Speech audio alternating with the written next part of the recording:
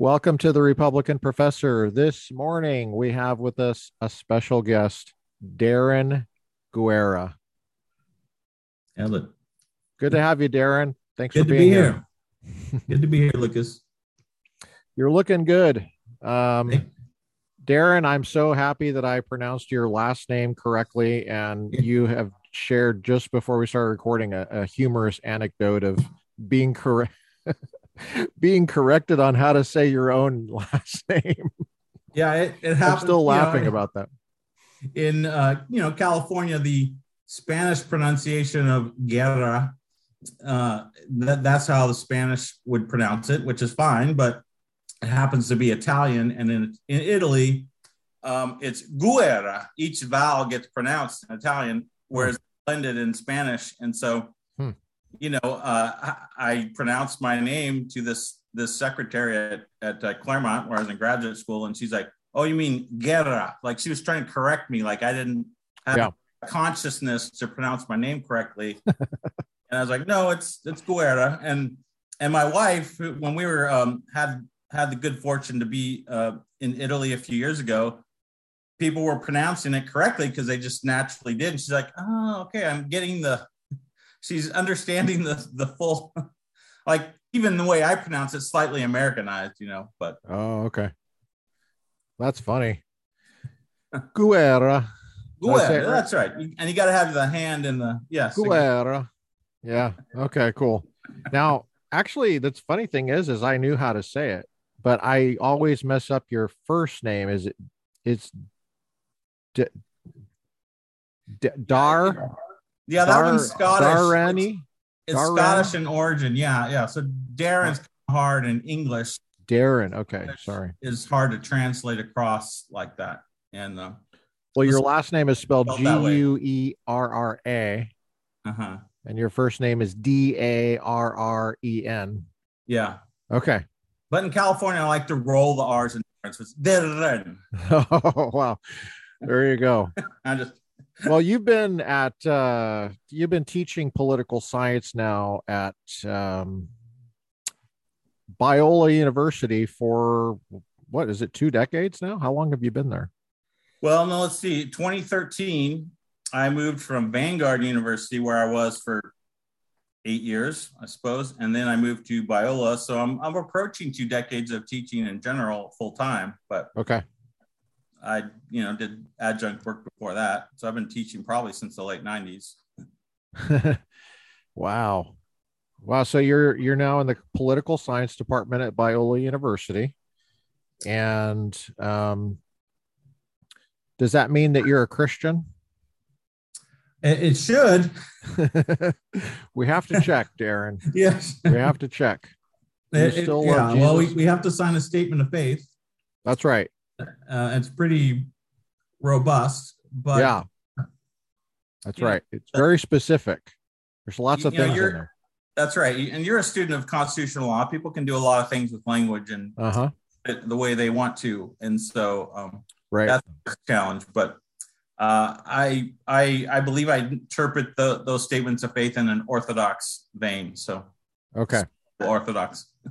There you go. How's the political science department at Biola doing? Good, great.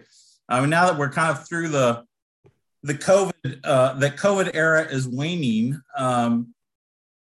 If you measure it by enrollments, we're back up to kind of pre-COVID levels, and we find that. We have a kind of coherent, robust, and unique maybe way of approaching political science that seems to attract students. And we've been having success placing students out of Biola in important areas. We've had students in the White House. We have a student on the Ninth Circuit now. We have students. Really? Wow. Yeah, we have. So you mean on the Ninth Circuit in terms of as a clerk? A clerk, yeah. Oh, a clerk. We haven't quite gotten. That's quite an accomplishment there, Darren. Yeah, right. Graduate from from Biola and get right on the federal bench. That's right. That's right. They went straight. Yeah, That is quite you an don't even need law accomplishment. school. No, What's that's a that? big that's quite an accomplishment to get one of those clerkships. It They is, don't isn't just it? hand that out like candy. No, they don't. So was it a These were. Biola student that leaked the Roe versus Wade document, you think, at the Supreme Court? I sure hope not. I Well, saw we don't I, have one on the Supreme Court, so oh, okay. Yeah. I saw a story this morning. Daniel Ellsberg, I guess, is chirping at NPR. He's the guy that leaked the Pentagon Papers, as you may recall, and yes. mainly saying that for the listeners that are trying to recall who the heck this guy is. And Right. he said that it's really important what happened at the Supreme Court leaking that confidential memo because we have to keep government accountable. Yeah. So, Supreme Court deliberations in a sensitive case involving two parties in a case or controversy. Same thing as war in Vietnam with the executive department. Yeah, right. I mean, the level of I don't know. I'm trying to be kind. Maybe I shouldn't, but just the lack of awareness of the basic foundations of our system is staggering. I mean, the fact that you might want or require secret deliberations for a branch that's supposed to be shielded from the raw politics of public opinion, as opposed to the elected executive branch or the elected members of Congress who are supposed to be somewhat subject to popular opinion. It's clear. I mean, it's clear that regarding the court, the left and the Democratic Party have for, I don't know, 70, 80 years been undermining the basic foundations of the Constitution as being something that's supposed to be above, but influenced by, but still above raw democratic exertions of popular will. I mean, right. Anyways, we could talk about that later, but sure. I'm fully on board with that. And I feel like the ironic thing about Ellsberg's story there on NPR is that if Roe versus Wade was overturned, then the people could vote on it. Right. That's the most ironic thing about what he said is that he's actually afraid that it will be subject to the democratic process in an ordinary way, not in court.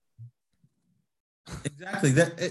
What's interesting, I've seen numerous, and I was just reading one this morning from a liberal, and how, I don't know what this person would describe themselves, but your point is well made. It's like, basically, there's a basic willfulness at the bottom of all these critiques.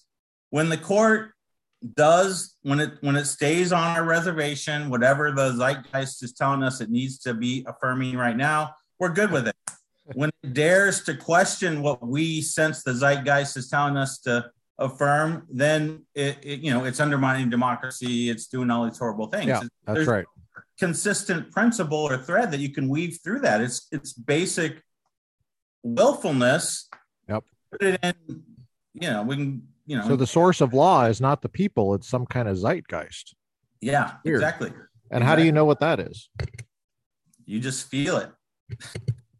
Anyway, that's where C.S. Lewis's Abolition of Man is really helpful. It's the rule of a randomized nature over man. It's not man over nature. But anyway. Someone's listening to this in the future, they don't know what zeitgeist means. How would you define that term for them? The spirit of the times, an unspoken sense of directing. I mean, and it manifests, as you know, in various ways. But yeah, it could be history. It could be just whatever. That's what people say. Oh, get up to date with history. What if someone was asking, why are we talking about German terms? What would you say? I would say that German philosophy has probably unduly influenced most of the American Academy, and I would refer people to a lot of the, um, a good place to start might be The Closing of the American Mind by Alan Bloom. Hmm. Um, there's a lot of good things written on the influence of the German Academy through people like Woodrow Wilson, John Dewey, etc., that were basically educated in Germany and imported their ideas into the American Academy. So, Hmm. Yeah. What kind of courses do you teach there at Biola? Do you teach, like, if someone wanted to know what zeitgeist meant, do you teach a course that covers that? yeah, in a way. What we've done, And what's Christianity have to do with politics? I mean, yeah, why are these innocent Christians at Biola? Why do they have to learn about politics? That seems like such a non-Christian thing. yeah, no, exactly. Well, I like how Peter Lightheart put it, and I'm not going to quote him exactly, but he says basically every time one takes communion, that's a fundamentally political act because one is pledging one's life and one's soul Hmm. to something higher than themselves. Ooh, And I that's think insightful. at the very root of things, that's what we do when we take communion. And that's fundamentally political because the state wants that allegiance.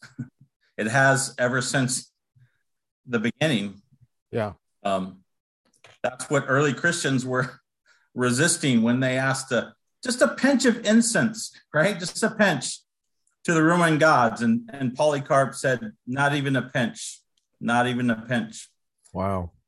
So, anyways, why do we teach? So, I mean, our program, I think, is unique in that some years ago, we decided, hey, we're going to create a core within our major.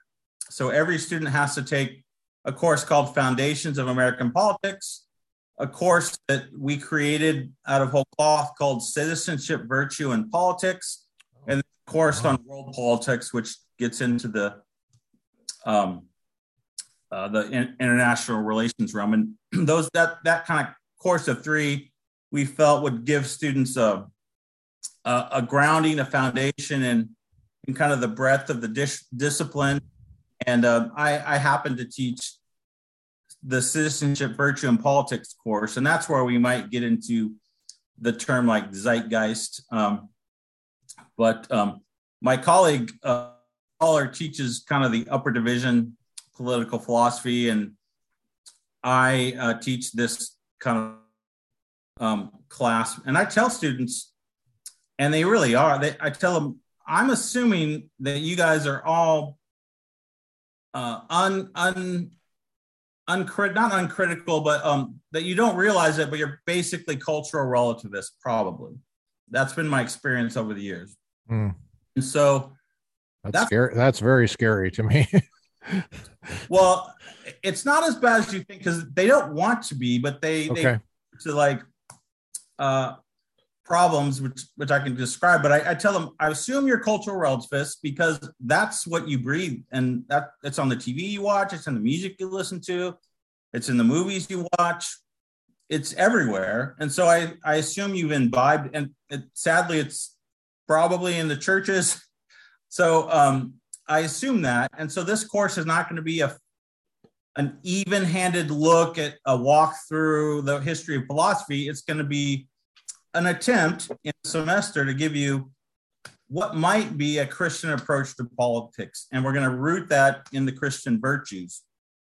And so, but in doing so, we have to contrast it with something. So we'll talk a little bit about Nietzsche and Hegel and Kant. We don't go in depth. They don't come out of it knowing them really well, but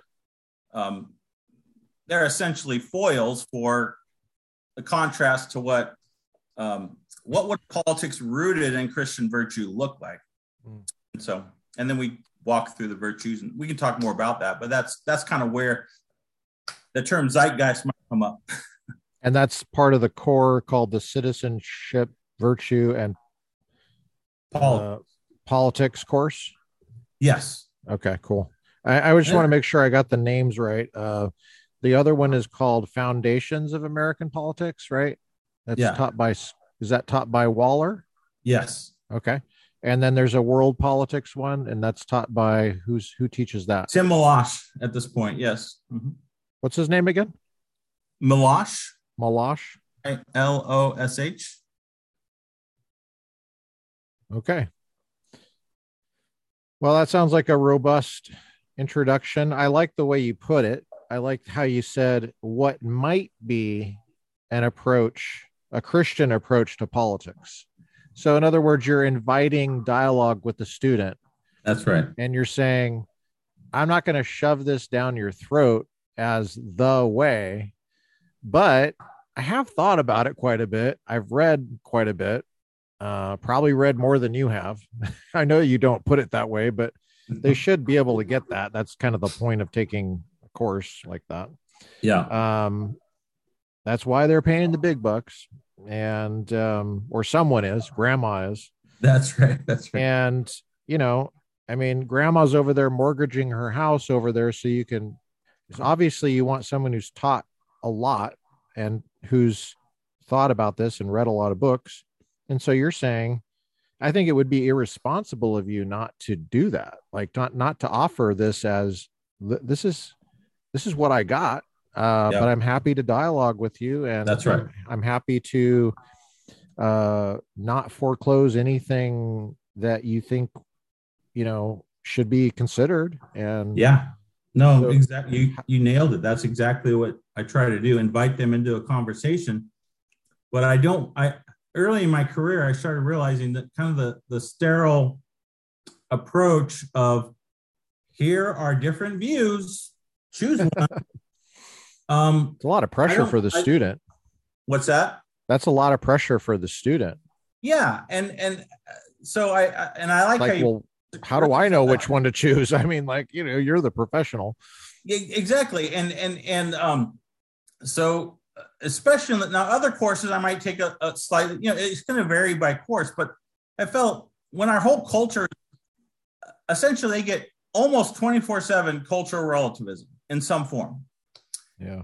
And if we can't do one course that pushes against that pretty robustly for a semester, then something's wrong. I mean, you got that's where we kind of start with a couple readings that argue.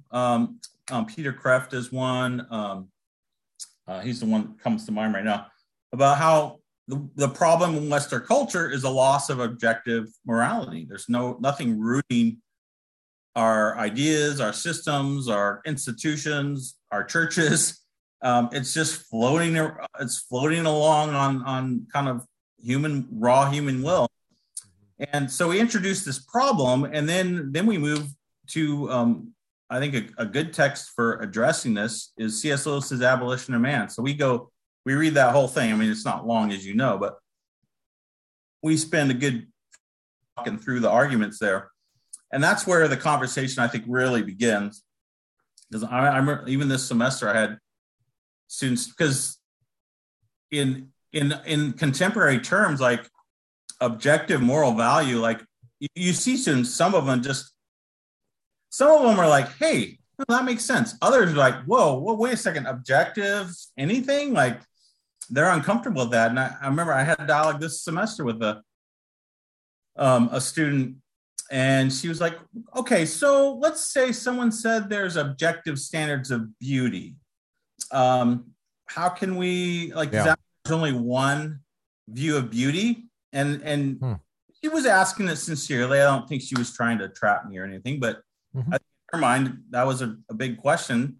I said, well, no, because if there's not objective beauty, there's nothing to talk about because everything is beauty. And by definition, if everything's beautiful, then nothing is beautiful. There has to be a thing called beauty that has defined limits. Otherwise, there's nothing to talk about. But once you accept the premise that, hey, beauty is a thing and it has defined limits, even if I don't know where those limits are, then we can have some wonderful, rich discussions on is this painting beautiful? Is this play or song beautiful? Is anything beautiful? Those can be great conversations to have, but they can't take place if everything is beautiful. If beauty is only in the eye of the beholder, there's nothing to talk about. And you could see it like click. She's like, oh, okay, I get that. And we moved on, from there. But those are the kind of the fun conversations that come out of just, hey, is there objective morality? What's the case for it? Why does it matter? And that's the main thing that we try to get set right away in that class is like, if you don't buy objective morality, then we're back. I have them read the snippet of book 1 of Plato's Republic, where Plato and Thrasymachus are debating what justice is, because students love justice these days. Oh, everything's about justice, right? So let's start. Well, what is justice? That's what Plato asked, 300 BC. Well, Thrasymachus says it's the will of the strong, or the advantage of stronger, depending on what translation you're using. And so we start there, and I say, hey, this is not new. This is Thrasymachus in 300 BC arguing that justice doesn't really exist because it's just whatever the strong say it is. And Socrates rejects that. And we don't read the whole Republic in that class, but I want them to see, as Christians, here's non-Christians, Socrates and Thrasymachus, putting their finger on the problem of not having an objective moral order. And Thrasymachus basically says there is no objective moral order. It's just whatever the strong say it is. And Socrates is like, well, let's wait a second. And so anyways, yeah. Get into that. That's great. Where did you get the idea to use book 1? I smell Harry Jaffa in there somewhere. Were you a student of his? Not directly, but very much indirectly. Okay. I suppose it probably has to be the Jaffa influence in some way. It's certainly, once I read Harry Jaffa, I'm like, oh yeah, I definitely read the Republic before I read Jaffa, but reading him, I'm like, oh, that connection's definitely there. I mean, it's you can't miss it, right? He's right about that. I think he is right about that too. I thought that was a sufficient reason to have Glenn Elmers come on and talk about his book for 2 hours, which he did. I look forward to listening to that, because I read the book, and Glenn and I were students at the same time. We overlapped a little bit. We didn't know each other super well, but. Well, I thought he did a fine job on that book, and it's a careful book. Yes. One might not agree with every little jot and tittle of what he said. I can't think of anything off the top of my head that I disagree with per se. There might have been something, but he put so much work into that. He spent so much time in the archives, the Harry Jaffa archives, letters, and the guy wrote, so many letters. He left such a paper trail, a rich, unending supply of archival materials for librarians. Yeah. And it's all there. And Glenn went through it. So, and Glenn's own letters are in there somewhere, because he he wrote to Jaffa. yeah, he got a letter back too, a couple letters. He got phone calls, I think. Maybe I'm missing. Glenn's book is good. I already recommended it to several students. We have one student head to Hillsdale in the fall, and I was like, hey, you need to get Elmer's book, because you're heading into the Jaffa Straussian world, and you just need to know the lay of the land. So, well, I told Glenn on that interview, I said that I had a conversation with the professor at Claremont who taught philosophy in the philosophy department. And as you know, I taught in philosophy departments for 15 years. Yeah.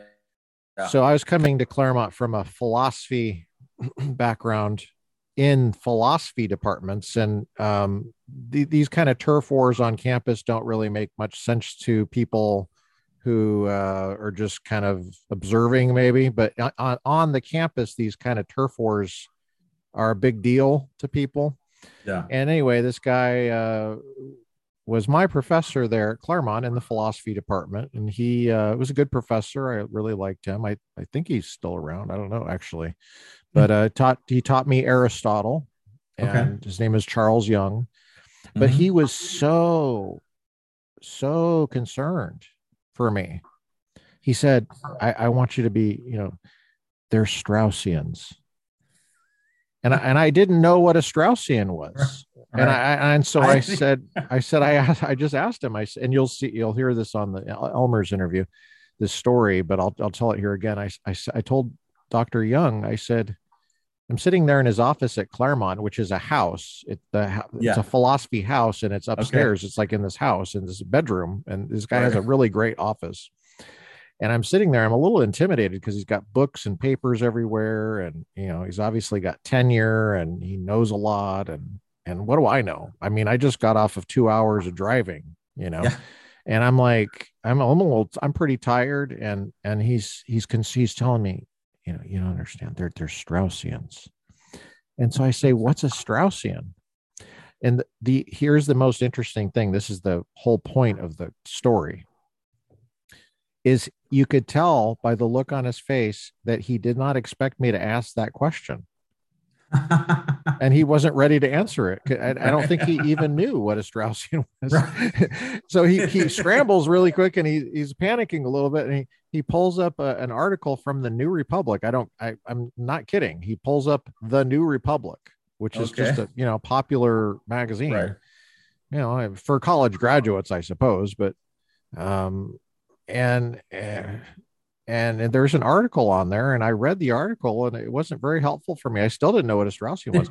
So what he said was, he said, well, they approach the reading. They say that classical philosophy is still relevant, and they approach the reading of it very carefully. And I said, so in other words, it sounds exactly like the Aristotle class I just took from you. We had a Yeah. whole semester on book 5 in your Yeah. class Right. of Nicomachean ethics.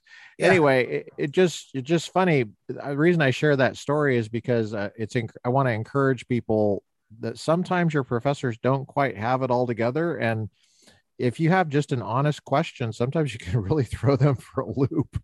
Yeah. Exactly. Because they just expect you to have, it's like there's something in the water. It's kind of like cultural relativism. It's just kind of Yes. in the drinking fountain, and it's just kind of expected that, oh, you're going around along with the redefinition of marriage too, right? Oh, Yeah. you don't know what my personal pronouns are too. I have to tell you, right?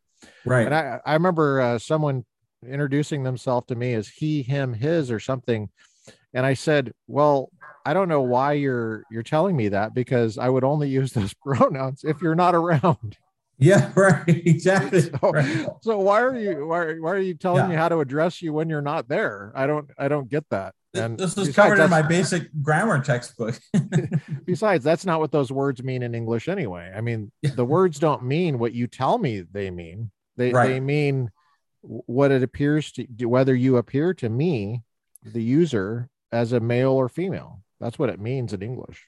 You Back to can't you can't change that. I mean, that's not the going to role change. of an objective moral order. Language Yeah, either reflects the objective moral order, or it deviates from it, or rebels against it. Which this whole pronoun stuff is like, no, we don't want to.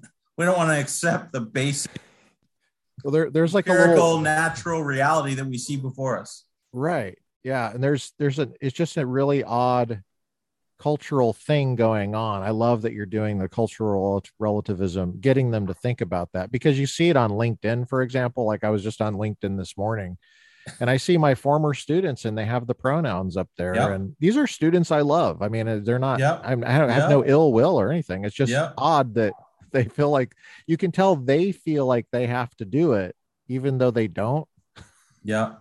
because I Well, already that, knew you were he, him. I mean, yeah. the fact that you're telling me it, you might as well tell me by the way, I'm human. Yes. That's my species. And I'm not a Martian. I'm alive. I'm not dead. That's Yes. another Right. It's like, aspect of me. And right, it's like, well, exactly. why do you feel like you have to tell? I'm clothed. Yes. You Well, I know, hope so. Anyways, yeah. well, yeah. And so it might be a little confusing to younger people who don't know the way it used to be. And even on LinkedIn, you can see some have the pronouns, some don't. And seems like it's only people that have these contract jobs that have it, or maybe are W-2s of woke kind of like university type places? It's a tough situation, I think, for people, and so I give some grace. I'm grateful that I have a job where I can pretty much speak my mind, but I understand if you can't, you're trying to provide for yourself or your family or what have you, and the powers that be tell you formally or informally you have to kind of play along. Well, then you have several choices are pretty limited. You either play along,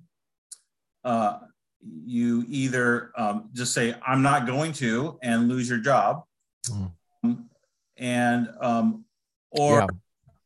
Well, I guess the first one would be you just capitulate. Second one is you just quit. The third one is you stay in your job and you be subversive from the inside. Those are the three options. And if you don't want to capitulate, then you have to choose the other two. And that's going to depend on the type of person. Yeah, fine with either. Some people just can't put up with it. And I kudos to them, then quit and play along. But I look at the old Soviet Union. Sometimes you just didn't have that option. Like you can go to the gulag, or you could try to undermine the whole project from the inside. I think those are two viable options.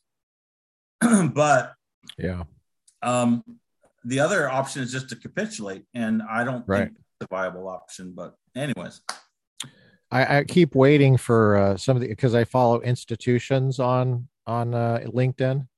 Oh, okay. And, like LMU and Pepperdine. And I think I follow Biola.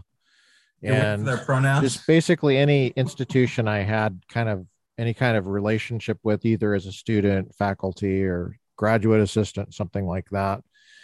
And yeah, I'm waiting for the institutions to have pronouns, because those are legal persons under the law. That's right. And just waiting for LMU to say pronouns it's. Yeah, right. I mean, as if I don't know it's an it. Right. Well, that's the thing. It's like with all this absurdity, it is absurd. But once you kind of detethered the link to like reason and an order, like the stuff that we're like laughing about now, in 5 years or sooner, I could see institutions doing that, and we'd be like 5 years ago we thought that was crazy. Like 5 years ago we thought humans doing that, like individuals doing that, was crazy. And like each 5 year increment or so, it gets crazier and crazier. And it's like, well, yeah, because there really is nothing restraining the human imagination or the human will from doing anything that's crazy, that's crazy by any objective measure. If once you let go of any objective measure, then things do start to go just, it literally is insane.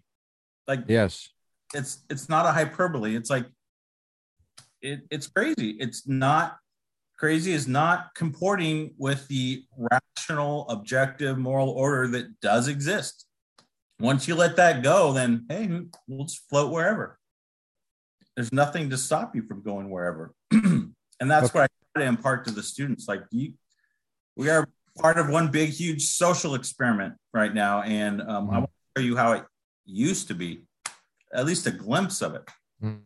Be things called virtues that were rooted to the objective moral order, not just values. I do this little test with them. I say, okay, you guys are all products of a culture shaped by modernity and postmodernity. And modernity was big on this fact-value distinction, which I know you're familiar with. But so I'd say, okay, George Washington is the first president of the United States. Fact or value? They're like, oh, fact. Sacramento is the capital of California. Oh, fact. It's rude to chew with your mouth full. It's rude to talk with your mouth full. Oh, well, that's a value. Like, oh, it's rude to talk too close to someone and invade their personal space. Well, that's a value. I'm like, okay, so you guys got it, right? Then I say, okay, murder is wrong. And there's like this pause, and they're like, and then one student says, well, it's a value because you think it's wrong. Well, is that right? And another student, thankfully, will say, well, no, but murder is wrong. And then they just start debating with each other. I just sit back and listen to it for a while. And then but it's a great way to like, so you guys have bought into the fact value distinction. If there's any kind of moral substance judgment made, then you're saying it's a value and it's inherently subjective. So I like Rocky Road ice cream. You like vanilla ice cream. I like to murder. You don't like to murder, right? Wow. They're like, they're not comfortable with that. They don't know what to do with that. I'm like, so either murder is wrong or it's not wrong. How do we come to that conclusion? So anyways, again, it opens up the door to like a conversation. I said, it just so happens that the American founders were in a generation that didn't buy into this distinction. When they said all men are created equal, they meant that as a moral proposition that was true, not their opinion. Because Christians will say, well, I'm a Christian. I think murder is wrong, but other people don't think it's wrong. Right. Like, well, so it might be true that might be true, but it doesn't follow, therefore, that it isn't wrong. Yeah. Well, I mean, it's I love the way you did that. I love that you're doing that at Biola University. Just to give people a little bit more background of what kind of school Biola is. I think you have to be a Christian to go there. Is that right? Students have, you have to have some kind of statement of faith. So these are Christians, is what I'm saying. These are Christians. Yes. They're all Christians in the classroom. Yes. And they're going back and forth about whether it's true that murder is wrong. Yeah. And that's where we're at, people. That's where we're at. Yeah. No, it is where we're at. Now, to be fair to the students, they don't, in their mind, think it's right. They just don't know what ground do they stand on to tell someone else that it's wrong.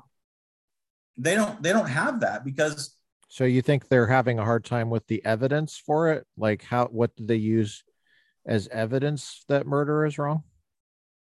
I think they have, they have a hard time with what they view. They've been taught. So in the postmodern manifestation of modernity, the rejection of modernity, the moderns would have said, yeah, murder's wrong. Get over it. Get on with it. There's other problems there, but postmoderns like, well, how do we know? Like, who are we to impose our values on other people? And where today's students are coming from, like, so they'll say in the class, they'll say, well, yeah, I'm a Christian. I believe it's wrong, but who am I to tell someone else it's not? If they don't believe it's wrong, then it's not wrong. I'm like, really? Yeah. So it's like flavors then. Well, if that's where the students are, and you're putting your finger on that, and you know where the students are because you're a professor and this is what you do for a living, you are doing what's appropriate in that circumstance. You have to find a pedagogical technique that allows the students to feel like they're allowed to voice their true opinion in the classroom so that people can talk about it and we can all come together and examine it in a state of relative rest and digest as far as the nervous system goes. Because if people are in a state of fight or flight, the learning is compromised. You can't learn very well for the long term in that type of state. I don't think it's helpful if you're responding to an emergency. But in terms of a long form formation of Christian scholars and engagement, Christian activism, whatever these business people, whatever they're going to do, be coaches, teachers, mechanics, Christian pilots, whatever, they're going to have to wrestle with these questions for themselves. And that's what I love about how you just raise the question in that way and get the students talking to each other. Yeah. Is there ever uncomfortable? Does it ever get uncomfortable in the classroom then? Or do you think it's helpful sometimes for people to really have it out in the classroom? Yeah, and I haven't had them. Hopefully, I'm assuming. Maybe I assume these are big issues. I mean, murder is wrong. That's kind of a big issue. It's not like a small thing. Yeah. Well, I think they know I'm using it as a device, but it's a question. It's like if you can't defend that claim, what claims can you defend? You know. Yeah. And if they are really if that question pushes them to the position like, well, I think it's wrong, and Yeah. Christians think it's wrong, but non-Christians, they might not think it's wrong.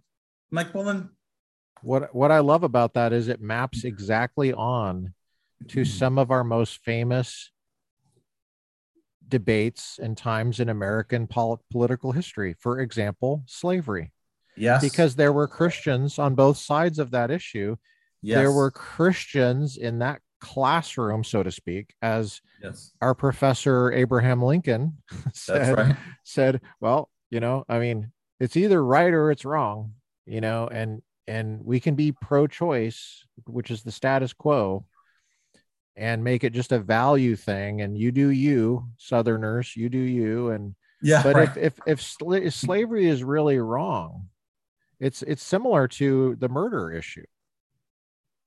Yeah, yeah, exactly. And what I love that you made that connection. That's the next step in the class. We start out with Oh, okay, the cool. play. No, but well, I'm kind of blending two classes now: American government and the virtue class, but they map on each other. But that's the next step. Like when we look at in the American government class, we'll start with the Plato and the murder question. The fact value things. Like, well, for instance, I go right to slavery. Like, let's look at Douglas and Lincoln. Right? Douglas was the pro-choice position there. Let people decide. Douglas was right. Humans or not, and Lincoln was anti-choice on the issue of slavery, and they're uncomfortable with that phrasing as well. I'm like, well, let's look at it. What was their argument? Because they haven't. And I give a brief. We don't have time in the class to read in detail the Lincoln Douglas debates. I give them a brief kind of synopsis, but it's kind of give them episodes of American history of where these fundamental questions, slavery. We talked briefly about you not euthanasia, but eugenics, right? The Buck v. Bell, where Yeah. Justice of the Supreme Court says 3 generations of imbeciles is enough. Like this is, do we not know that eugenics is wrong? And then we go to the civil rights movement. We read King's letter from a Birmingham jail, and he roots it nicely in the natural law tradition, and unjust law is no law at all. And I said, well, we have a contemporary debate on abortion, oddly enough, that's in today. It seems like the same issue as Lincoln and Douglas are debating, and these same issues, they keep popping up. What is a human being and what rights do they have under the law? Anyways, it's fun because students, I don't think, have thought about these things. And so it's fun just kind of throwing it out there and seeing what happens. Yeah. It's very interesting to me that Christians are 20 years old, been around for 2 decades, kicking out of the womb. And they weigh anywhere from 150 pounds on up, sometimes a little bit less. In other words, they're bipedal, large mammals with big brains, and they've been around for almost 2 decades, and they're just now thinking about this. And we have a situation in America where I don't know why we're not getting this stuff to kids earlier. I think they can handle it at 13. I don't know why. I'm sure that there's 13, 14-year-olds thinking about this. I don't know why we wait so long, but you're doing a great job there. I'm so happy you're doing it. Can I ask you though, how do you stay sane? Because I'm sure that someone's listening to this in the future and they're thinking, gosh, he seems really calm and he teaches this stuff and he's teaches politics.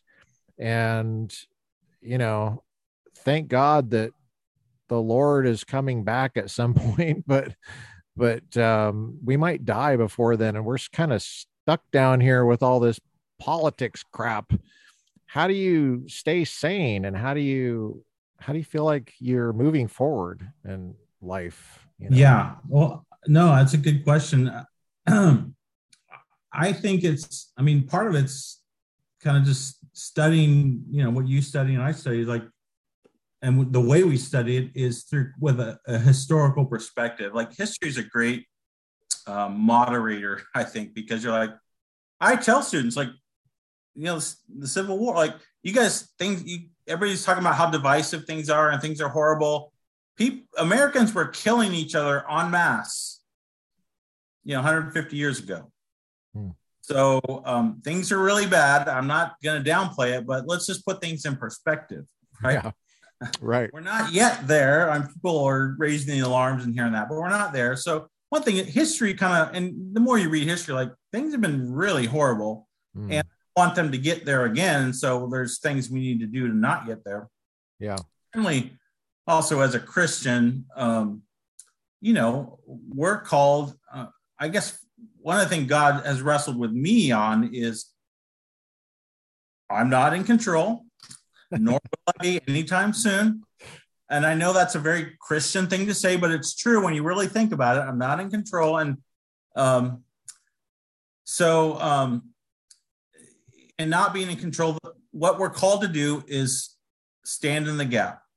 We're called to do our duty where God has put us at this point in time. And at this point in time, He's called me to be a husband and a father and a professor at a college. And I'm just going to do my part and let the chips fall where they may. Like I'm not the president. I'm not the Supreme Court justice. I'm not the majority leader of the Senate.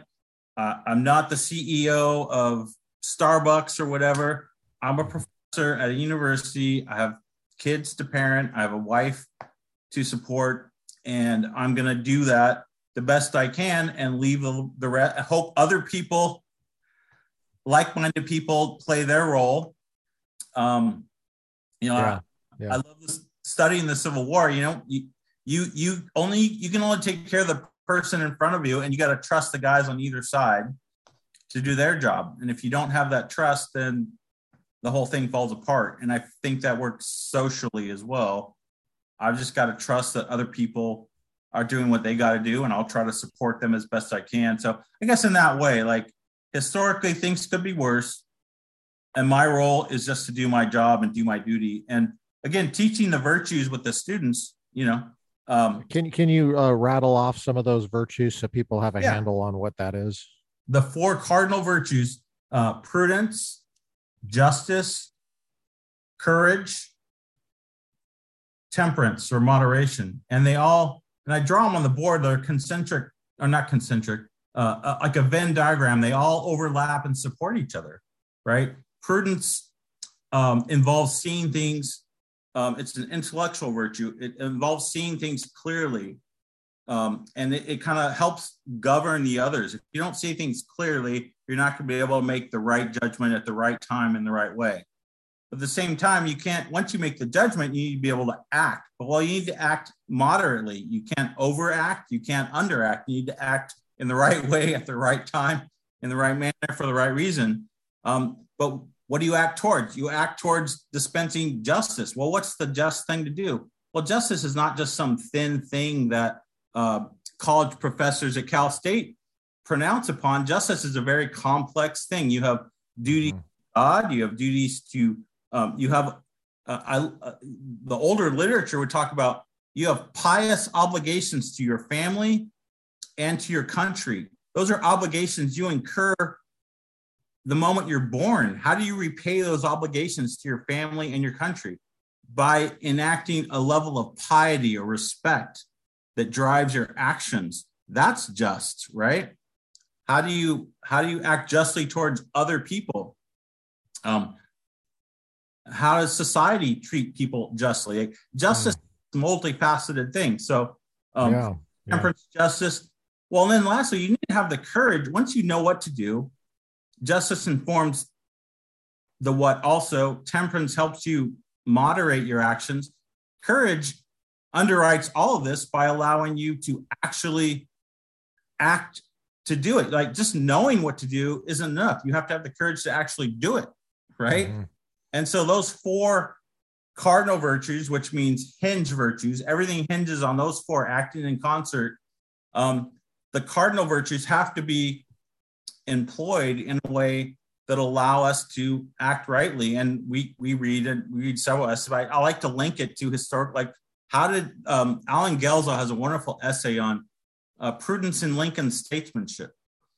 And we read, well, how did Lincoln act prudently? How did he discern the right thing to do and how to do it? And how did he avoid the excesses of the abolition movement and the excesses of the pro-choice movement? Like, how did he navigate this very difficult situation?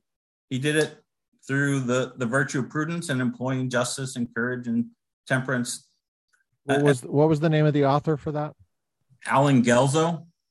Is that a book? It's an essay. I could send it to you. Okay. Gelzo's a prominent author in the Civil War literature. He's a Lincoln scholar. And how do you spell the last name? Oh, Guelzo. Okay. It's not Guelzo. Yeah. No, I think it's. I hesitate to guess, but I think it's some Germanic extract of some sort. But I don't know. Do the students connect with Lincoln? Do they like him? Do they care? Do they not care? Okay. Yeah, vast majority, I think, have not been corrupted on that one. Like Lincoln's still like a gold standard. Oh.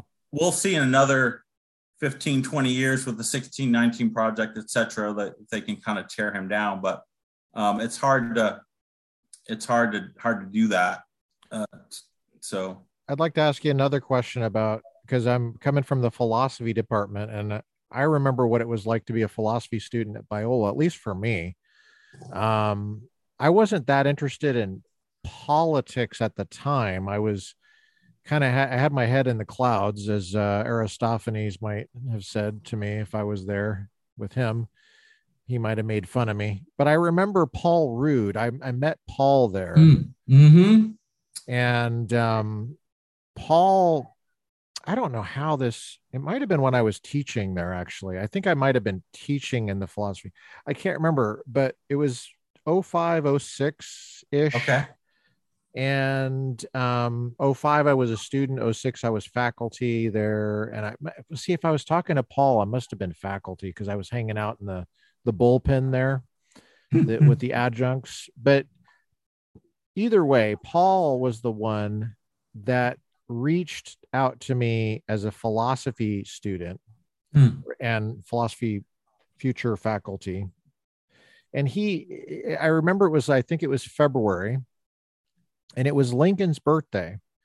And Paul reached out to me and he said, hey, do you want to do something for Lincoln's birthday in the chapel? You want to help me plan it? And I remember thinking, how does this help me understand metaphysics, epistemology? I mean, this is just the kind of the mentality I was in at the time. Yeah. I was thinking, how is this going to advance my philosophy career? I'm embarrassed to say this, to be honest with you, because I really am patriotic. I served in the military. Yeah. I grew up, Second Amendment, loving the Constitution, went to Summit Ministries as a kid, Dr. Dobson, the whole 9 yards. My grandpa knew Ronald Reagan. So, I don't know why I had this reaction. It's almost like the philosophy department unwittingly had this effect on me. I'm not saying it was by design, but I went along with what Paul was doing because he was so persuasive. Nice. And we did this event in the chapel for Lincoln's birthday. We read stuff from Lincoln. And I remember thinking, I had such an emotional reaction to it. I was ashamed. I was ashamed that it wasn't a bigger deal on campus. Yeah. I was ashamed of our campus. No. And I was ashamed for myself because, and I just remember admiring Paul at that moment. I thought, whoa, I'm missing something here. And that was the beginning of my looking into Claremont. Nice. And I remember Waller was going there, and Waller and I shared the bullpen there in adjunct. And it was Waller that brought me to campus the first time. I sat in on a class with him, with Dr. Bissett. And so Bissett a little bit of my backstory, but it was Paul Rood that really got me thinking about the mapping on of the moral theory to American politics, and how does that actually go, and how did it go? So Yeah. my question to you is, what what do you say to people that seem to just reduce politics to morality, to ethics? I saw Mm. this with the reaction to Trump a lot. Like Mm-hmm. among some of my philosophy colleagues, it Yeah. seemed like the only thing that they had that was by way of American politics commentary was just an analysis of his character and his a moral analysis, Yeah. like it was ethics 101 intro to, Yeah. like American politics is just American, is just intro to ethics. Yeah. And I thought they're missing so much. I don't know why they only see that one angle. I guess it's like a surgeon who is highly trained in surgery, and so if there's a problem they just look for the knife, and that's Yeah. just what they know, and they don't know, they don't have a fuller picture. But what you've mentioned a lot about morality and philosophy and ethics here, but what else are we missing about politics? How is it a fuller discipline than just ethics? Yeah. No, I think, well, I mean, I think, I think it gets something right, but your question is right on point.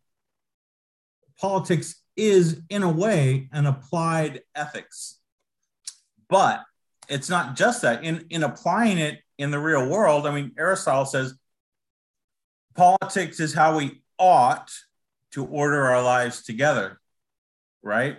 So politics is about ordering our lives together, but there's an oughtness, right? Right Yep. way and a wrong way. And so the ethics gets to the oughtness of it, right? There's a right way and a wrong way. And to tie in Lincoln that you were just talking about, Lincoln got the ethical dimension correct, right? Slavery is a grave moral evil. It needs to be ended in our country. So did William Lloyd Garrison, an abolitionist, right? His position is slavery is a grave moral evil. It needs to be ended. Um, but William Lloyd Garrison also said the Constitution is a pact with the devil. It needs to be ended. Slavery is such a grave evil. We need to do whatever it takes to end it, even if it means throwing off the Constitution.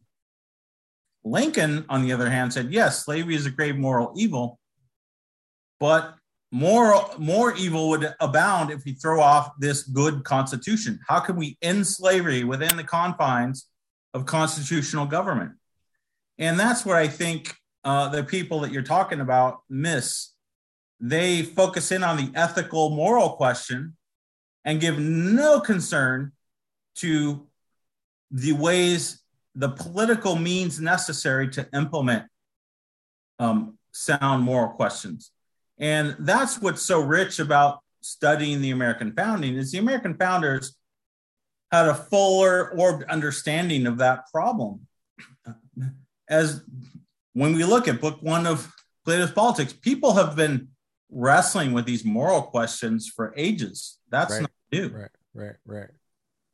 What was new in the American experience, this is where Jaffa's so good. What was new in the American experience was what kind of institutional frameworks will allow us to solve these ethical, moral questions in a way that is prudent. I mean, I don't know, that's as simple as I can put it, but and so I think people miss that. They just get focused on, Biden said this, or Trump did this, or Obama did that, and it's all this kind of personal. It's like American Idol on speed in kind of American politics. Right. And how will electing this person or that person help sustain our institutions in a healthy way? Right. And people don't want to engage in that conversation. They want to personalize everything, and Maybe they're missing there's some things they're missing in terms of uh, details, I would say, about how institutions work, what the design actually is, yeah, what the history is, um, law, and it's an interesting question asking what law is compared to morality.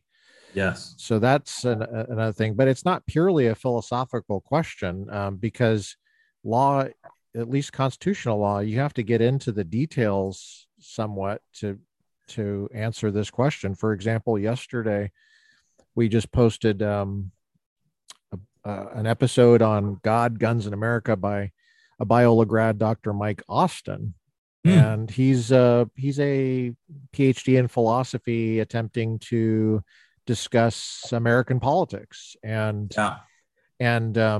He took the gun control debate, and so there's some good things about that book, and I mentioned them in the episode, and I mentioned them when I reviewed the book online. He's got a fantastic chapter on fallacies. It's wonderful stuff for anybody looking at examples of fallacies and how to maybe teach the stuff from slogans you hear in the Second Amendment debate. But like I said in yesterday's episode that we just posted, the attempt to, for example, in that book, he does mention the Supreme Court decisions, but says hardly anything about them at all that would be helpful in the debate. In other words, to really have the constitutional law topic before us, we do need to get into the details, about, for example, who these plaintiffs were and what was the legal harm they were suffering, because there's some law that was harming them, and if you're going to overturn it, you got to have some reason for it. And so anyway, it was just totally off his radar. It wasn't even a topic that he wanted to talk about. So that's an example of what I mean by the Trump thing. It's like when you're talking about the presidency, how can you talk about Trump without talking about the institution of the presidency? That's right. And maybe you're too worried about Twitter. Maybe Twitter's not really the issue. It's about other stuff. That's the Twitter's over here. Maybe it does get us a window into his character. Okay. Yeah. But it doesn't follow that he's going to be a bad president as a president. Right. Well, and that's the question. Yeah. And you're right. I mean, that's where I would welcome more institutional dialogue on these things, right? Yeah. What everyone's criticisms of Trump or Biden or Obama, what are they going to do, or what are they doing as president? What are they going to do? What type of justice are they going to appoint? And compared to the alternative too. Yeah, exactly. Right. And that's the thing. And that's why I appreciate, and I've heard you talk on it or write on the Republican professor. It's all fine and dandy to be conservative. Yeah. It's all dandy to have certain ideas that you're wedded to, but what's the vehicle to have those ideas shape public policy or shape our institutional life together? And since Lincoln, the Republican Party has been the vehicle for, in my view, doing that well. It hasn't always done it well. It doesn't always do it well. But what other vehicle do you have to do that? And so that's what I appreciate about your approach to things is like, whatever the faults of the Republican Party is, it's the only institution since the 1860s that has fought for what's the core values of our system are, which are rooted in the principles of the Declaration and implemented through the institutions of the Constitution. And for sometimes better than others, the Republican Party has tried to stand for constitutional government. And at least since the early 20th century, the Democratic Party, they fought a war on progressivism. And since the progressive takeover of the Democratic Party, they have sought to undermine or lessen the constraints on constitutional government. And that's what kind of got me. That was my first book was on. It was on Article 5, the amendment process. Oh. But the amendment process, what I saw there was it was an institutional process and a constraint on excessive popular will. It was to channel popular will towards changing the Constitution in an orderly manner. And do you have a copy of your book that you could hold up? Yeah. I meant to actually get you a copy before. Oh, that's cool.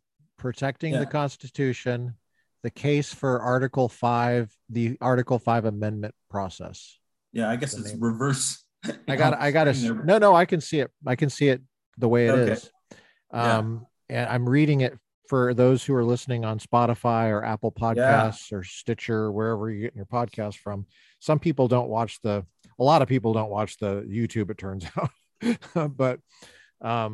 but yeah, so that in other words, you did a book on constitutional law.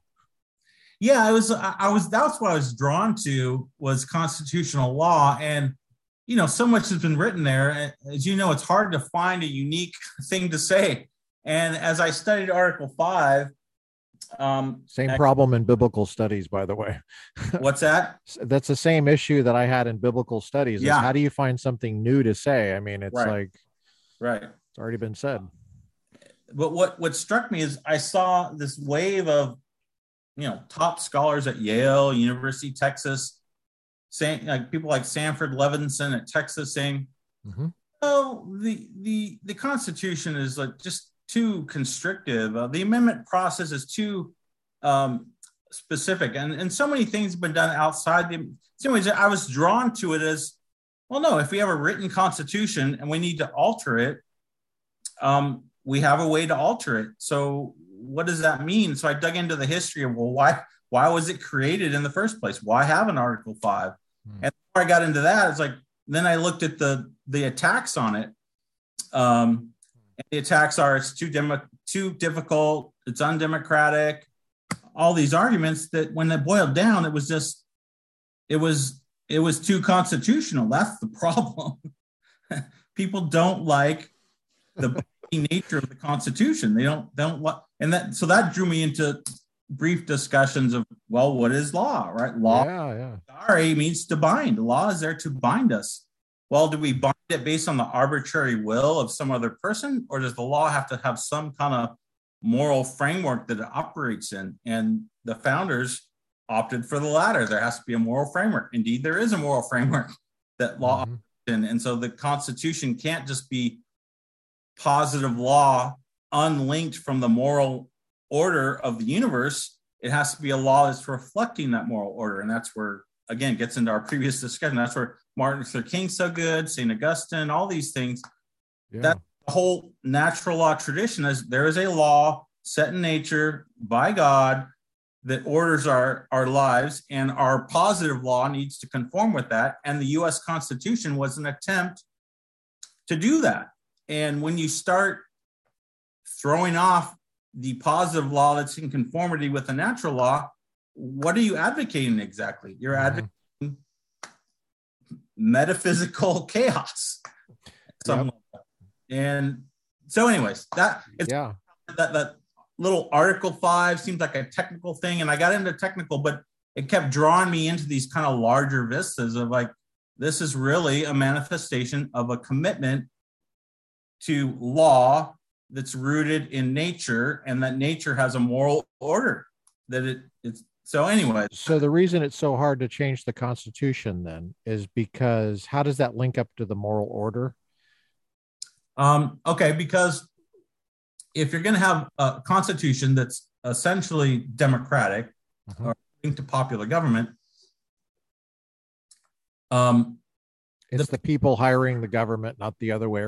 It's not the government subjecting the people. Yeah, that's right. But the people are not going to get it right all of the time. Well, historically, the people would say, well, people get it wrong all the time. So what we really need is an aristocracy or a monarchy because the people are too crazy. Well, the American government's like, no, we don't want that. And then in the book, I draw the link between Odysseus he binds himself, if you remember from the Odyssey, he binds himself to the mast so he can hear the sirens, right? Because if he if he's not bound to the mast, he hears the sirens and he goes off and he just basically doesn't want to leave the island, and he ends up dying and starving to death. There's all these bones and skulls and so forth because people have done that. So Odysseus is counseled to put wax in his ears, or no, not to put, the crew puts wax in their ears. He binds himself to the mast so he can hear the siren song, but not give in to its lure. So I kind of draw that analogy out. Like democracy is this kind of siren song, but it can draw us towards these unhealthy tendencies. And so we've created a constitutional government that binds us to certain procedures and forms and formalities, so that we can experience democratic government without the excesses of democratic government. But once you start loosening the binds, once you start loosening the Constitution, if you will, then you're giving yourself over to just the popular whim, the excesses of democracy that will lead to our demise. That's the quick analogy of it. But that's great. That's a great analogy. I love that analogy. So that's how I draw it to so the procedures and the norms and the institutions are protecting us from just a brute, passionate majority will that's not rooted in sound judgment. That's right. Judgment takes a while to form. Passion is very quick. That's right. And it's fickle. Yeah. Judgment requires deliberation, and for that to happen, there has to be a process that's protected. That's right. And this is the best we can do. There's no other way you can do it unless you want somebody like a king, a rational king in charge of you, and then you just have to do whatever he says. And if you don't understand it, well, too bad. That's right. You got to wear the mask even until you die by yourself on the highway, when you're walking down the highway, and in Safeway or whatever. I mean, you're going to have these arbitrary dictates that are going to arbitrary to you, at least. And the best situation is if there's law and you understand it. Yeah. Like, take the traffic laws that we have, for example. There's nothing magical about 55 miles speed limit, but you can get at the principle, and it shouldn't be arbitrary. The number shouldn't be totally arbitrary. It's going to be arbitrary which number you pick. We tend to like numbers like 55. You never see like a 53 mile an hour. 53 and a half. Yeah. It is arbitrary when you get down, because you don't know exactly, but the principle, you understand. The principle is don't run the stop sign. Yeah. Now I run stop signs occasionally. If there's nobody around, I do not come to a complete stop. And so I do break the law. Yeah. But I don't lose any sleep about it at all, because I understand the deeper principle. Yeah. And I'm fully aware that I'm responsible for my actions, but the law is also there to help me be responsible for my actions. In other words, to moderate my passions so that I'm not constantly speeding just because I personally am in a hurry. I'm now in the practice of slowing down. That's right.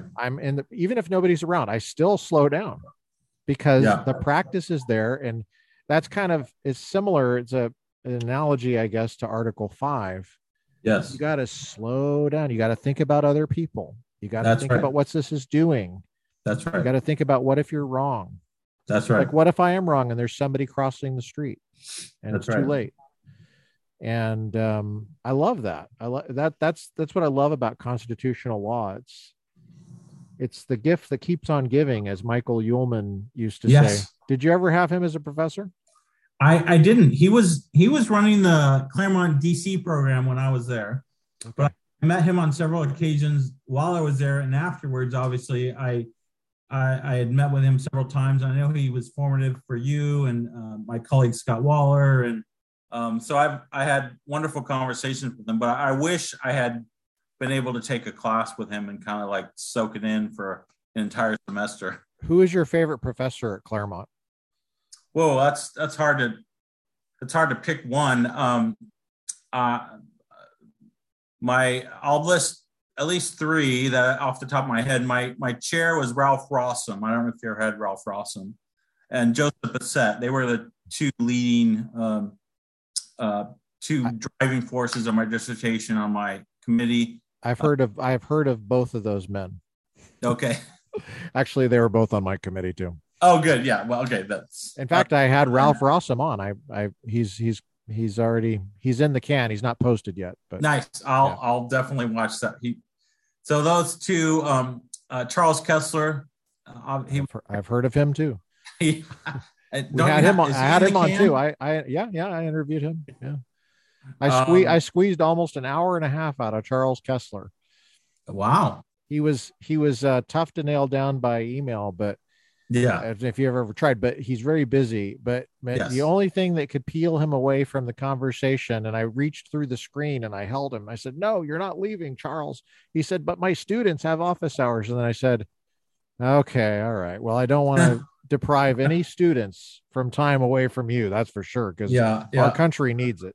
So those are the three people on your committee? No, but the third person on my committee was Jean Strodell. I've heard of her too. Yeah. Yes. So, and she was her. Yeah. She was wonderful. Yeah, she's delightful.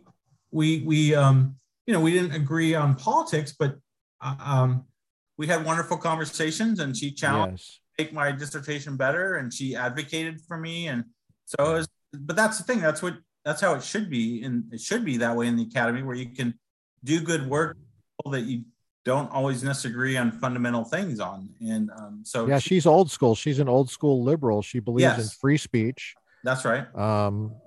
She's an old guard feminist, it seemed like to me. That's right. Yeah. PhD from MIT, scary smart. Yeah. And just a principled lady who she covered for me a few times too. Yeah. And probably in ways I don't even understand fully, but yeah, she's a delightful professor. I think I don't know exactly, but I think I won her over one day early in my first year. One of the more aggressive students went after her on some point, and I stood up for her on that point. And I sensed that there was always a soft spot for me ever since that. I defended her in class on that. I even forget the exact point, but I felt like I kind of good for you appreciation from that point on. What was it that got you into politics at right away? Were you a Christian growing up, and then you just thought about politics and you had questions that you needed to answer? Yeah, that's a good question. I was raised in a Christian home. My dad was a big history buff. He loved history, and so that kind of rubbed off. We'd always watch historical movies. We'd watch war movies. If I had questions, and then where did you grow up? Oh, in Rancho Cucamonga, just right up the freeway. Yeah. So I grew up there, and so he would say, I'd ask, a question, let's say about the Battle of the Bulls or something. He's like, well, go look it up in the World Book Encyclopedia. So I'd go over there, look up the Battle of the Bulls in the World Book Encyclopedia, or that kind of thing. So I just grew up. So I just had this love and appreciation for history.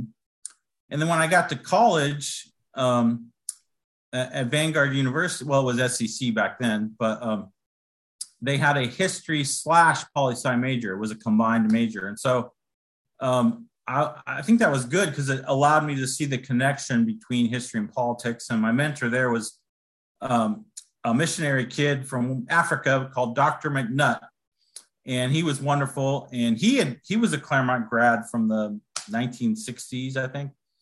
And so that kind of got me plugged into like thinking about Claremont. But in undergrad, that's to make a connection between history and politics. And I saw at that point, I was conceiving of politics as applied history. Like in history, you study the politicians who made history. And so I wanted to think more about that.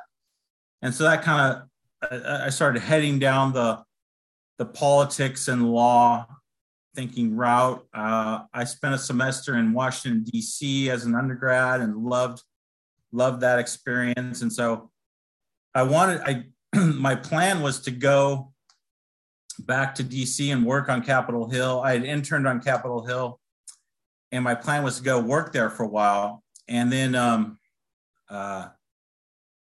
that didn't work out. And so I came back, and because my dad had a stroke, so I thought, oh, that's not a good time to be away from home. So I came back to California, was helping out the family. And I thought, well, I knew enough about the policy processes that it's not thoughtful enough. I thought it was too hustle and bustle and too many throwing elbows. I didn't know about Plato's ship of state analogy yet, but that seemed apt when I read it. I'm like, yeah, that was the policy process I saw. So then I started thinking about grad school in Claremont, and so I went that route. And, that's how I got that. That's the history politics connection there. But I also thought deeply about law school. I almost went to law school, applied, got accepted, but I thought, really? Do I really need a law degree? I don't really want to practice. I'm just intrigued by the intellectual exercise of law. Yes. And so the more I thought about it, I'm like, I don't need to spend at that time $90,000 on a law degree when I'm not going to practice. I didn't. But I was intrigued by it. And so my dissertation, as we talked about, and my subsequent book was kind of in that vein, because I was intrigued by law and the role it played in politics.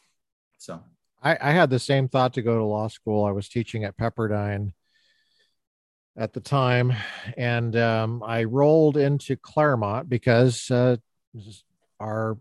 my one-time colleague, your current colleague, Scott Waller, also a grad of Talbot's philosophy program, just like I was. So that was a connection for us. But he had, I think the year before, had invited me over to Claremont. So this was in the summer. I think it would have been in 2007. I was teaching ancient and medieval heritage at Pepperdine. I drove 2 hours on a Friday to Claremont and ran into this tall drink of water.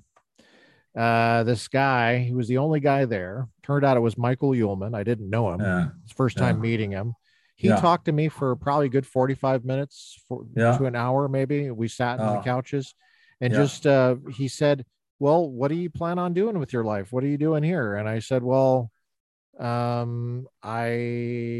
don't know what I'm doing here. I want to maybe go to law school. I'm thinking about law school. I have a master's in philosophy. I teach philosophy. He said, you don't want to go to law school. He talked me out of law school on that Friday. Wow. Changed my life. I didn't know he would be my future professor. I had no idea who he was. I didn't know he used to be Ronald Reagan's basically lawyer in the White House. I didn't know that he used to work for Senator Buckley, which is William F. Buckley's brother, who was he won U.S. Senate seat in New York for the Conservative Party. I didn't know any of this. And I didn't know he was high up in the Justice Department with Antonin Scalia under Ford. I didn't know anything like this. And he said, you need to read A Nation Under Lawyers by Marianne Glendon. I said, well, who's that lady? And he said, she teaches at Harvard Law School. He says, I'm an attorney. Trust me. Actually, you know what? I'm not even sure if he pulled out his attorney. Yes, he did. He said, I'm an attorney. I got an LLB back when and he explained the difference. And so he talked me out of going to law school, and he convinced me, you don't want to do that because they don't teach what you want at law school. It's a technician degree.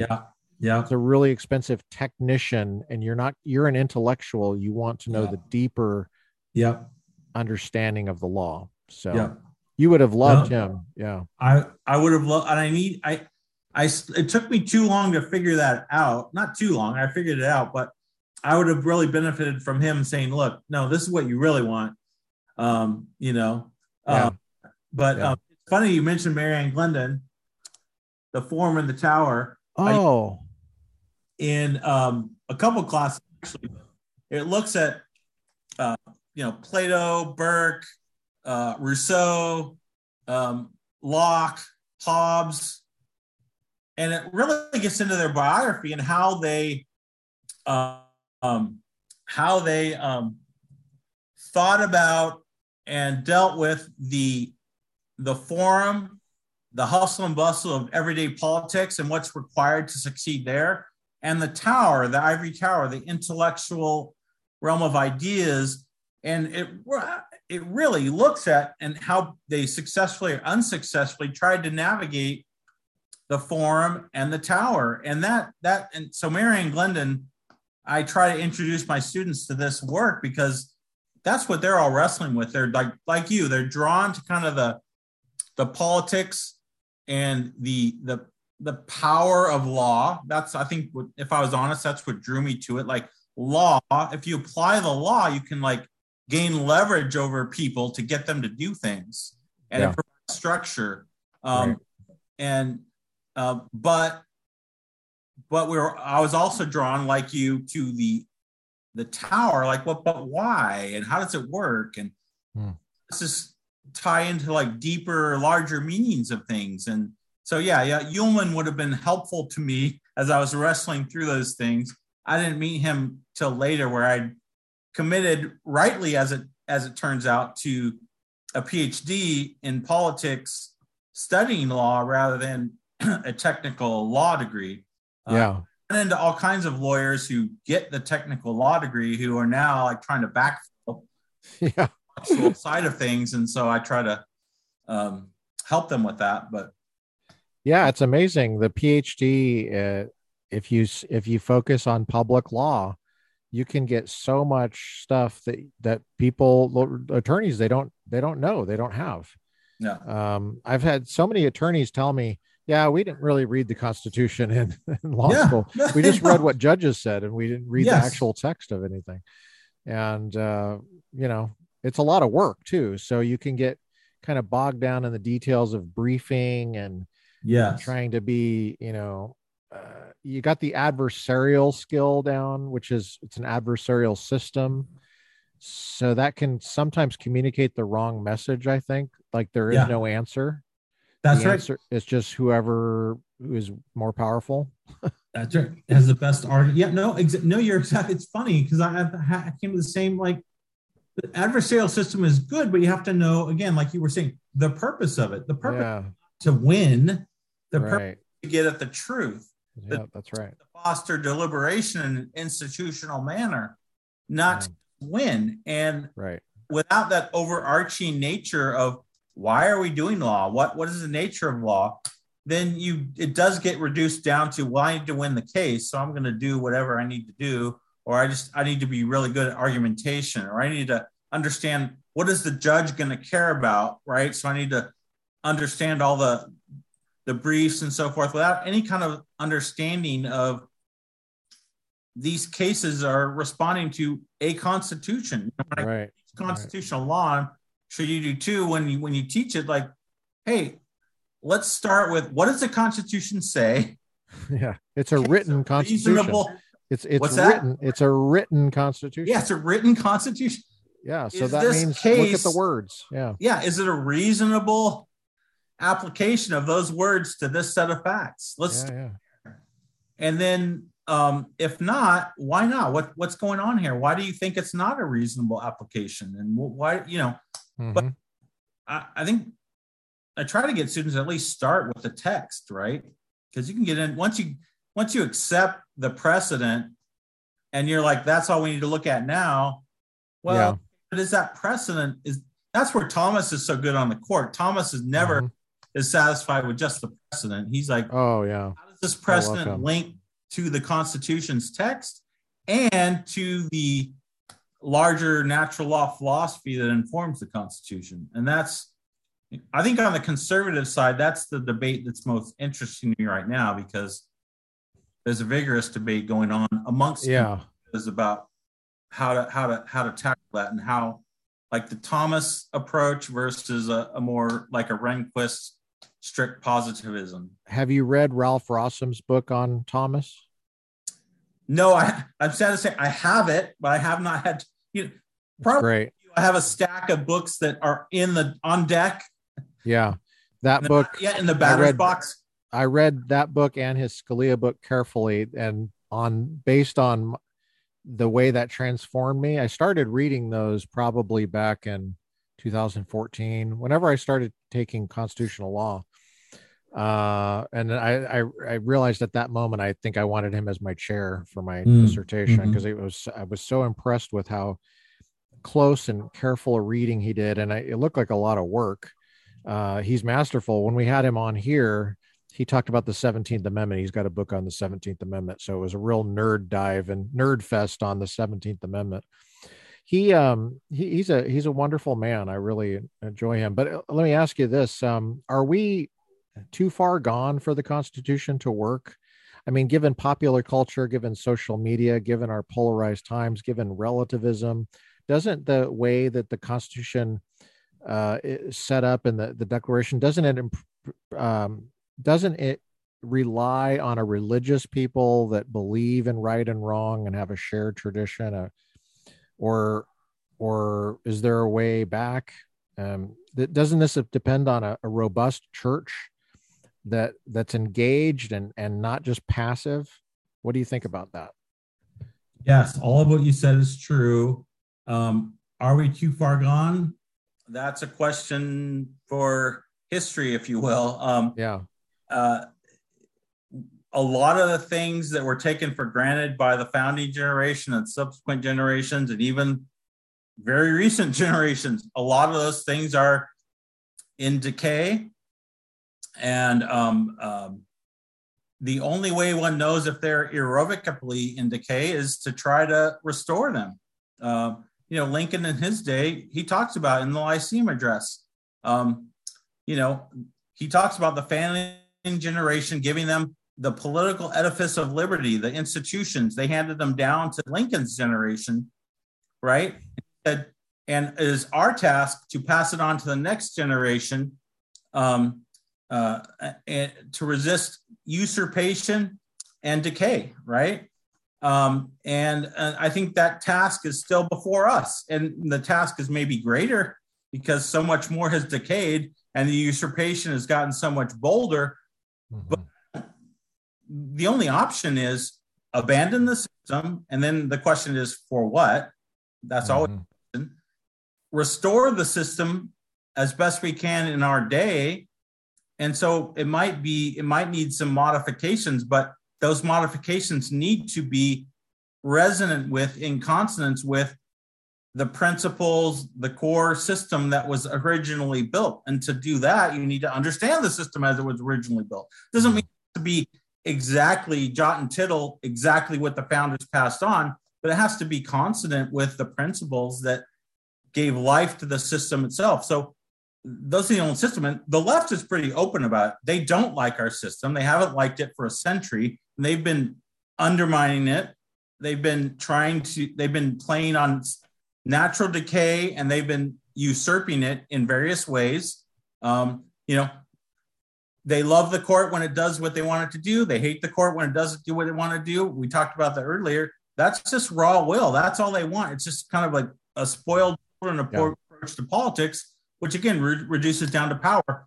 Or you root the authority in the people through our constitutional system, or you see some people even farther right, I would say, who want just authority rooted in traditional notions of authority that you would have seen in Europe, right? Aristocracy, monarchy, or religious authorities. The American system, I think Joff is right about this. The American system found a unique way, preserve authority and public government at the same time. And I have yet to see another way forward on that. And so I'm committed to preservation and restoration. Now, when you say restoration, you don't mean restoration to slavery. You don't mean restoration to racism and white supremacy. Yeah. You don't mean that. You mean something, well, going back to the Republican Party, I think you've already mentioned it. Like we had this, if I say we, the first person plural pronoun, as America, I mean, it's not exactly you and me because I'm not that old, but we Americans had this out. We've had it out before. Yeah. And the issue of slavery came up. There was, would you say there was a contradiction with slavery at the initial, or how would you put that? Yeah, no, it was a contract. The founders saw this. I mean, not to a person, but they saw this. They realized that the principles that all men are created equal were not consistent with human slavery, and they weren't consistent with, and they might not use this term, a Christian metaphysical reality of the human person. A human person is a thing. You can't reconstruct it. You can't create it, whatever you want. It's a thing rooted in the metaphysical reality of the universe. And that thing has certain rights that attach to it. And the founders knew this, and they did recognize the contradiction. But again, they were prudential. They realized we can't get rid of this thing and form a country at the same time. So we need to be prudent. We need to move forward. And it sadly took the violence of the Civil War to rid us of the Constitution. But yeah, so I'm probably going farther than your question demanded. But well, it was sad what slavery was. It was sad the violence of slavery. That's right. That's right. And in a way, Lincoln said this in the second inaugural. He said he had a totally biblical view of how to understand slavery. It's amazing how he just quotes the Bible. He expects everybody to understand what he's saying. He expects everybody to know these quotes. He quotes Jesus. Yeah. And he quotes Jesus in Matthew 18, that Jesus is saying, you deserve the death penalty. If you look at Matthew 18, Jesus says, you deserve the death penalty. That's right. For causing a little one to stumble. That's right. And Lincoln quotes enough of that so that, like Richard Hayes, the intertextuality, the letters of Paul, echoes of scripture and the letters of Paul, if you know intertextuality, he's quoting enough of that scripture to call to attention exactly what Jesus is saying in that moment. The moral authority of the Lord of the universe by which we set our dates. Yeah. And he's saying, make no mistake about this. This is sin, the kind of sin that deserves the death penalty. Yeah. And yet the North is not off the hook either, because we're paying for that. It's a very biblical thing to think that you're paying for the sins. That's right. In a communal way. That's very Old Testament. Yeah. And he quotes the Old Testament. And that's the president of the United States talking about the worst thing in American history, slavery. Well put. At that time.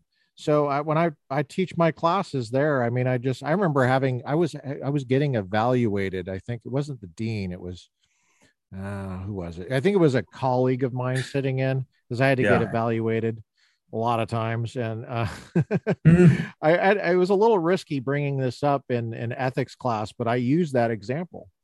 And I basically started preaching. Yeah. I was just using Lincoln's second inaugural address. I was trying to show the relevance of the Bible and American politics to fuller understanding of relativism versus non-relativism, and materialism versus realism, and moral realism, and the political impacts of those things. Thank God the colleague that was evaluating me wrote it up, and they were like, you can tell that he has master's degrees in 4 fields, because he's quoting the Hebrew. And anyway, it was great. But Darren, you've had some health challenges. How are you feeling? I know that you look great. A lot of people are praying for you. Yeah, thank you. No, I feel good.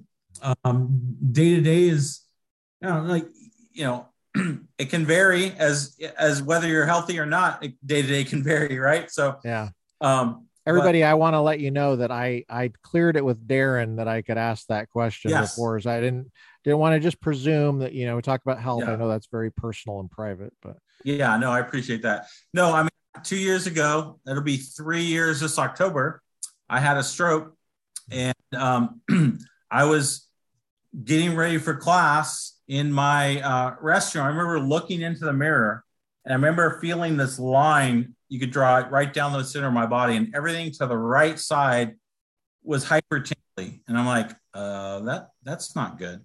My wife just Everything to the right side was what again? I'm sorry. tingling. Tingling. Okay.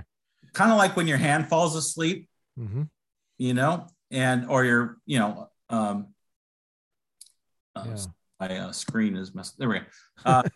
When your hand falls asleep or whatever, it's all tingly. It kind of felt like that, and I remember thinking that's not good. And somewhere in the recess of mind, I thought, I think that's the sign of a stroke.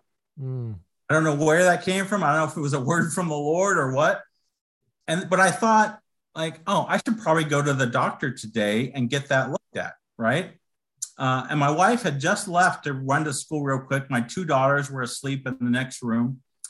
And within a couple minutes, I thought, this isn't going away. I need to call somebody. So I called my wife and said, hey, you need to come.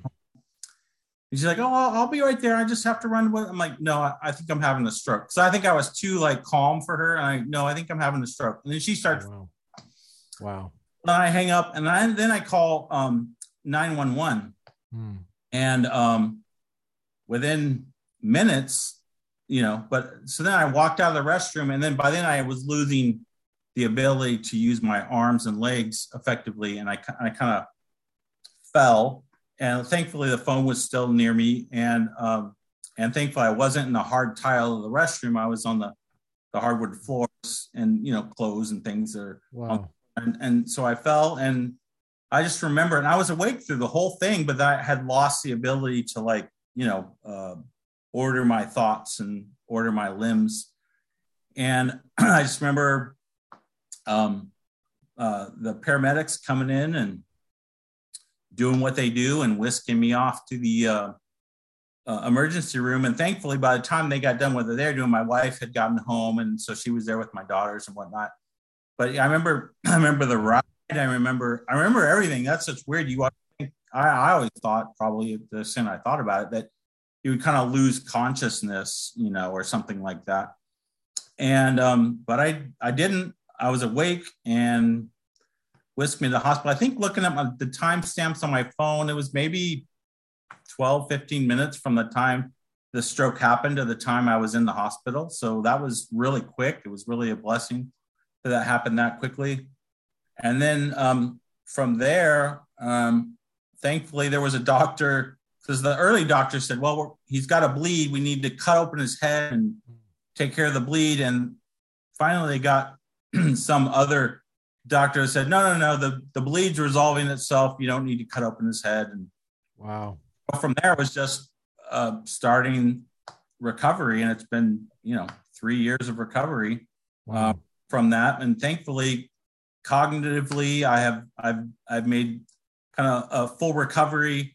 Other than stamina, like I just don't have the stamina I used to have, physically or cognitively. But again, that's coming back. Praise God. I'm walking relatively normal. I still can't talk with my right hand, but I can peck with my right hand. So you look like a reporter from the 1950s. Yes, exactly. You just need a typewriter. That's right. Wow. So there's still ongoing, it's just little things you take for granted. I was before the stroke, so I can't really hold a pencil well. Like you actually need the sensory feedback in your finger to learn how to know how to hold a pen or pencil correctly. And it's weird because I'll put it in my fingers and it'll just spin out. It just, there's really fine, when you hold something, your brain getting these signals of just very fine adjustments. Right. I can't yet do that. I'm a little better, but it's those kind of things. So just holding a book or taking notes or typing or those things are still a challenge, but I'm able to teach, and I'm able to read, and I'm able to. You're able to talk about constitutional law on a podcast. I'm able to talk. That's right. So I feel like praise God. I've said God has spared me for a reason, and amen. We never know. It certainly is reinforced. Like we don't know how much time we have here, and I'm not going to waste it anymore. Amen, brother. I probably did before. Wasn't always a good use of my time or energy. now that I have less energy and I don't know how much more time, I'm going to use what I have as best I can. I don't know what else to do. I feel like I want to pray for you right now. Please do. Lord, you see your servant here, Darren, and you've brought him so far, his family so far. We ask that you would protect him, that you would restore his health completely. Lord, that you would give him a longevity in his assignment, and that you would help him flourish with his students and his institution. We pray for his students. We ask that each of their lives would be shaped in a positive way as a result of their coming into contact with Darren. And we ask for your protection on that campus, that institution here in California, for the wisdom of its leaders to move forward in a healthy way, and that you would restore anything that is unhealthy on that campus to health. We ask this in Jesus' name. Amen. Amen. Thank you for that. Yeah. You got a lot of people praying for you. I know that. I do know that, and I'm thankful for it. And I really do feel it, because it's life in general is a battle. And certainly when something like this hits you, it's a battle physically, psychologically, spiritually. You know, Satan doesn't rest, and he won't rest until the end.